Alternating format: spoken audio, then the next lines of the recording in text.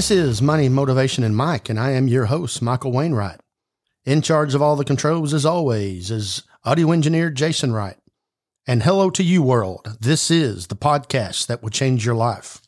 You can always find us at mx3.vip or anywhere where you listen to your podcast. And you can always email us at info@mx3.vip with all your questions, comments, and any suggestions you may have. We always like hearing those, and we always take them to heart and try to do something about your emails that you send us. As we finished up our last episode on how rich people think, the book that I was talking about with Stephen Siebold, I told you we were going to come back and we were going to cover some of those topics of some of the sayings of how the middle class think versus the world class, which is in this essence, we were talking about the rich, the wealthy. And then I started thinking about another book that I really haven't laid my hands and eyes on for a good 25 years. And that's The 7 Habits of Highly Effective People by Stephen Covey. And I remembered a section in there that was called Identifying Your Sinner. And our episode today is called Finding Your Sinner. And I believe it's an area that we need to go cover before we get back to how rich people think.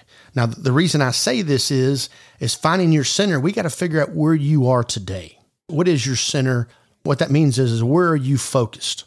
Are you focused in the right places? Are you focused in the wrong places? Or wherever you are focused, is your thoughts correct? And that's what we're going to do. And in the book, The 7 Habits of Highly Effective People by Stephen Covey, he talks about the sinner. And if you haven't, you should go back and read that book because it's very, very good. The book was written back in, I believe, the late 80s. I didn't get a chance to read it till the early mid 90s, but fantastic. And I just remembered, 25 years later, whatever it has been since I looked at that book, that there was a part in there about talking about your sinner. And he talks about 10 sinners. And I'm going to go over those, and we're going to touch on a few of those here for the next few moments. And then you can go and digest where it is. Where is your center? And then we're going to come back to how rich people think. After we figure out where we are, then we'll come back. And in those 10 centers, are you spouse-centered, number 1? Number 2 is family-centered. And you're also going to be a couple of these. And what you were when you were 22 is probably not where you are when you're 55. And it changes throughout time. And it has changed for me. Number 3 is money-centered. Number 4, are you work-centered? And number 5, possession-centered. Number 6, pleasure-centered. Number 7, friend-centered. Number 8, enemy-centered. I've struggled with this one. Number 9, are you church-centered? And number 10, are you self-centered? Now, we're going to go back over all 10 of those, and I'm going to tell you right off the bat that more than one of these probably identifies your life. And probably if only one does, then you're really, really out of balance. The word we use a lot, getting in balance. But I can tell you right now that today, in dissecting my life and where I'm at, my number 1 is being family-centered. And there's no doubt that I am money-centered, and I am work-centered, and I'm definitely friend-centered, and I'm church-centered. I know those are the places where I hope and pray to continue to grow and where my balance of my life is. No doubt about it. I love my family. I love to work. I love to make money so that I can provide for those who I care about the most. I love my friends, and I love to go hear the word. I can also tell you in the early days of my life, there's no doubt I was possession-centered, and I was definitely self-centered. And I'm going to tell you over the last 6-7 years, at one time, I was enemy-centered. And thank God the good Lord kept me away from the people that I was enemy-centered on and did not let me come in contact with them until I sought and got the help to be able to deal with who I thought were my enemies. Now let's go back to number 1, which is spouse-centered. Now what is spouse-centered. And it reads like this. Once again, this is 7 Habits of Highly Effective People by Stephen Covey. Spouse-centered, your feelings of security are based on the way your spouse treats you. You are highly vulnerable to the moods and feelings of your spouse. There is deep disappointment resulting in withdrawal or conflict when your spouse disagrees with you and does not meet your expectations. That's also called codependent when you get really deep into things. And that is not a very good way to live. You wake up, your mood, your thoughts, your ideas are based on how your spouse treats you. That is not the way you should do things. You should get along with your spouse, and you should be one, your significant other, whatever. We're going to use that word here as well, because there's a lot of people on our podcast that are not married.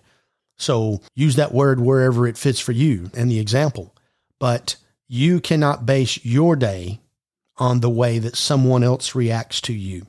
You cannot base your day on the fact that your spouse got up on the wrong side of the bed and treated you in a way that you felt was unfairly, treated you in a way that was disrespectful. And that ruins the rest of your day. And you take that mood and go and take it out on other people. I know this. I've done this. And spouse-centered is a very difficult way to live. But maybe you are. And if you are, maybe it's time to make a change from that. Now, the number 2 is family-centered. Your security is founded on family acceptance and fulfilling family expectations. I'm definitely guilty of this. Your sense of personal security is as volatile as the family. Your feelings of self-worthiness are based on the family reputation. Now, being family-centered can also be a negative. And one of my negatives with my family is I've never been able to say no. As a matter of fact, my doctor told me that I could not even spell no if he gave me the N and the O. And he was right. I could not spell no, let alone say no. And it's something you have to work on. And it usually starts with your children and your spouse. Saying no is a good thing. Saying no is growth. I've been able to do it more and more. Not as much as I wished, but family-centered is a great thing as long as you don't take it to the extreme, and I have taken it to the extreme, to be real frank with you. Number 3 is money-centered. Money-centered is obviously something that we all need, and as we've said in the past, it's only important if you don't have any money, but money-centered can also get you in trouble there as well. Your personal worth is determined by your net worth. Unfortunately, in this world, we all compare our checkbooks, and that is being money-centered. You are vulnerable to anything that threatens your economic security. So if your checkbook goes down, you are money-centered if it affects your mood, if it puts you in a bad place. Your profit is your decision-making criteria. If I can make money, it's good. If I lose money, it's bad. You are money-centered. Money-centered people, a lot of times, don't get involved in charity. Money-centered people lots of times are not involved in contributing to those who maybe need it more than they do. I've been money-centered. I still have money-centered. But the great thing about money is being able to give. And the first part of receiving is giving. And I know that money is what makes the world go round. It's the rule of all evil. And there's nothing wrong with being aggressive and proactive and wanting to build your money center, if you will, as long as you know how to control that and what to do with it. And frankly, this number 10 back here, becoming self-centered. Work-centered. You tend to define yourself by your occupational role. You are only comfortable when you are working. I definitely fall into this to my detriment, to the detriment of the marriage to the mother of my children. There is no doubt that work-centered had a lot to do with the first 35 years of my life, the first 15, 20 years of my businesses, and I was work-centered. I definitely believe that if you go to work, you make the money, everything else will take care of itself, and then you wake up one day and it didn't, and it doesn't, and it never will. You have to be balanced once again. Work-centered is a great thing. Work ethic, we all talk about work ethic. We talk about work ethic today in this generation that we have, and they're the lack of. Going to the store, giving somebody $3.88 and they can't make change back to you. It is a very unfortunate thing. Maybe those people that we're talking about, that I'm talking about, need to be more work-centered because they're too far down and they need to come back up to the balance beam and get themselves centered on work-centered. Number 5 is possession-centered. Your security is based on your reputation, your social status, and your tangible things you possess. You tend to compare what you have to what others have. You feel secure only when you're on a pleasure high. Possession-centered, no doubt. I've been there before too. Who has the most boats in the front yard? Who has the biggest house? Who has the nicest cars? Who wears the best clothes? Those are all possession-centered. You make your decisions based on what will protect, increase, and better display your possessions. The old saying, the guy who has the best watches in town always makes sure that he has the shortest sleeves on so that you can see his watches. That would be possession-centered. We've probably all been possession-centered. Nobody ever wants to go get a new car and no one ever see it. You go get the new car and the first thing you do is go drag Maine in the olden days. Now the first thing you do is get that new car and put it on Facebook, if you will. Now millions of people get to see it in the first hour that you have. Possession-centered also can create some other people being enemy-centered. Number 6 is pleasure-centered, and you make decisions based on what gives you the most pleasure. Your security is short-lived, and it depends on your pleasure environment. If you're not out on the town, if you're not having a good time, if you're not with the friends, if you're not doing the things that you want to do, your pleasure center is not being met. Once again, you have to be very careful with that. You go out and have too much pleasure, and then it gets you in trouble. Get you in trouble with your marriage, get you in trouble with the law enforcement, can get you in trouble with a lot of things. Pleasure center.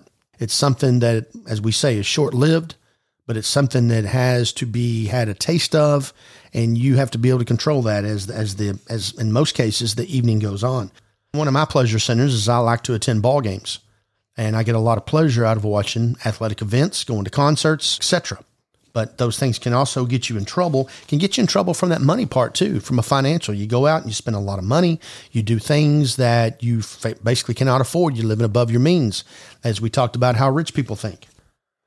Number 7 is friend-centered. And I love my friends, and I'm fortunate that I have a lot of friends. And the friend-centered, your security is a function of your social mirror. You are highly dependent on the opinions of others. Your acceptance in the group, your friends, what they think of you, makes you a friend-centered person. You are easily embarrassed when things don't go your way. You do not want to be the brunt of the joke every Friday afternoon. But friend-centered, it's another balancing tactic, another balancing tool that I'm very high on, is you have to be friend-centered. This enemy-centered, I kind of covered that a while ago. Your security is volatile based on the movements of your enemies. You're always wondering what he or she is doing. You get a lot of pleasure out of seeing your enemy fail. When unfortunate things happen to them, your enemy center comes out, and basically it turns into pleasure for you. Enemy center, we probably have all had that. I know I have. You don't like when bad things come your way. You do like it when bad things come other people's way.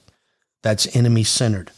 And hopefully you're working towards narrowing down your judgment of other people and not overreacting to things that at the end of the day are not very big. Church-centered.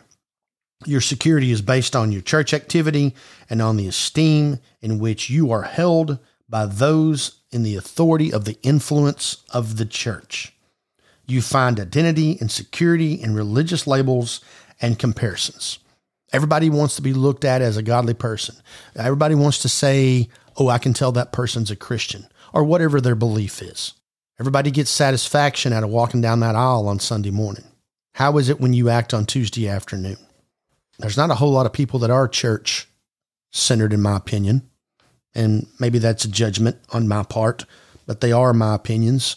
And based on the world that we live in and how you perceive other people, I would say this is probably an area that we all lack in. As a matter of fact, I've said it before, and I'm going to say it again.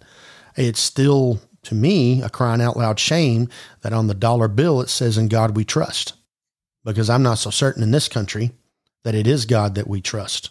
But boy, when things go bad, that's the first place we go. Everybody wants to be considered church-centered and have that balance. Not everybody wants to live that life on a 7-day-a-week period, 24 hours a day. And number 10, and the final one, is self-centered. Your security constantly changing and shifting. Your judgment criteria are, if it feels good, I want it, I need it, what's in it for me? Those are all self-centered thoughts, ideas. A whole lot of us have been there. I've been there. There's no doubt about it. You view the world, how decisions, events, and circumstances will affect you. It's kind of how we vote too. I believe a lot of us vote self-centered. And if that's what it is, then that's where you are. A lot of people vote with their checkbook. That would be self-centered. It's also where the money center comes back into play.